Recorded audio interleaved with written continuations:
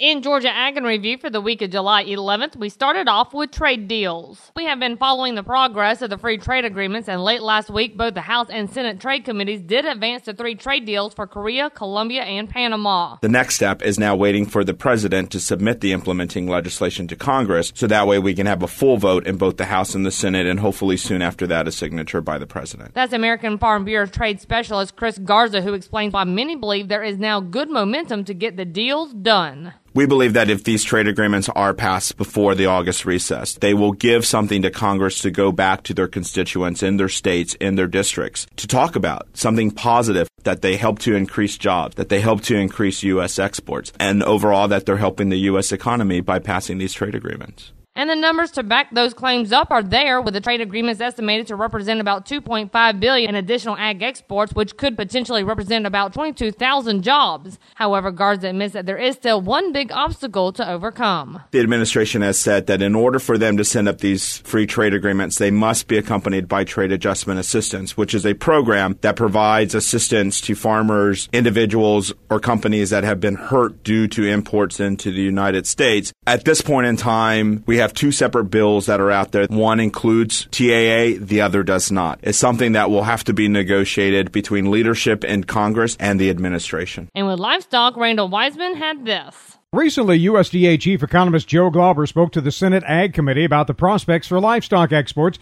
in general and beef in particular. U.S. exports of livestock, poultry, and dairy products are forecast to reach a record $26.5 billion in fiscal 2011, up $5 billion from the previous year.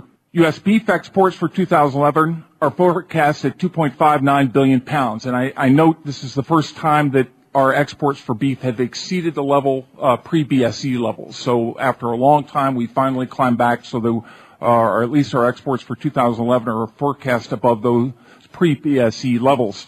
We are expecting a slight decline for 2012, although that still, I think, reflects the fact we are anticipating strong international demand, but total beef supplies will likely be about 4% lower. And while those in the livestock industry are seeing higher prices for their animals right now, Glauber said high feed costs are also putting the squeeze on producers. Where we would normally see with the high prices that we've seen in beef, pork, and poultry, where we might expect more expansion, we just haven't seen the expansion. Livestock margins remain under pressure as weather events and strong demand have pushed prices for feed and other inputs to record levels. Glauber told the Senate Ag Committee that it's a tight financial situation for livestock producers right now, and he thinks that will continue for some time. And we'll wrap up for this week with Everett Griner. Has American agriculture become too dependent on migrant labor? Obviously it has. But are there any other solutions? Obviously there is not. Since states have stepped up enforcement of immigration laws, farmers from coast to coast are under growing pressure. Their workforce is in jeopardy. Already, some Georgia vegetable farmers are talking about going back to cotton and peanuts next year. Nobody's going to plant a crop they may not be able to harvest. And I have no proof of this. I just read it. One California labor group sent out 60,000 job inquiries to American workers.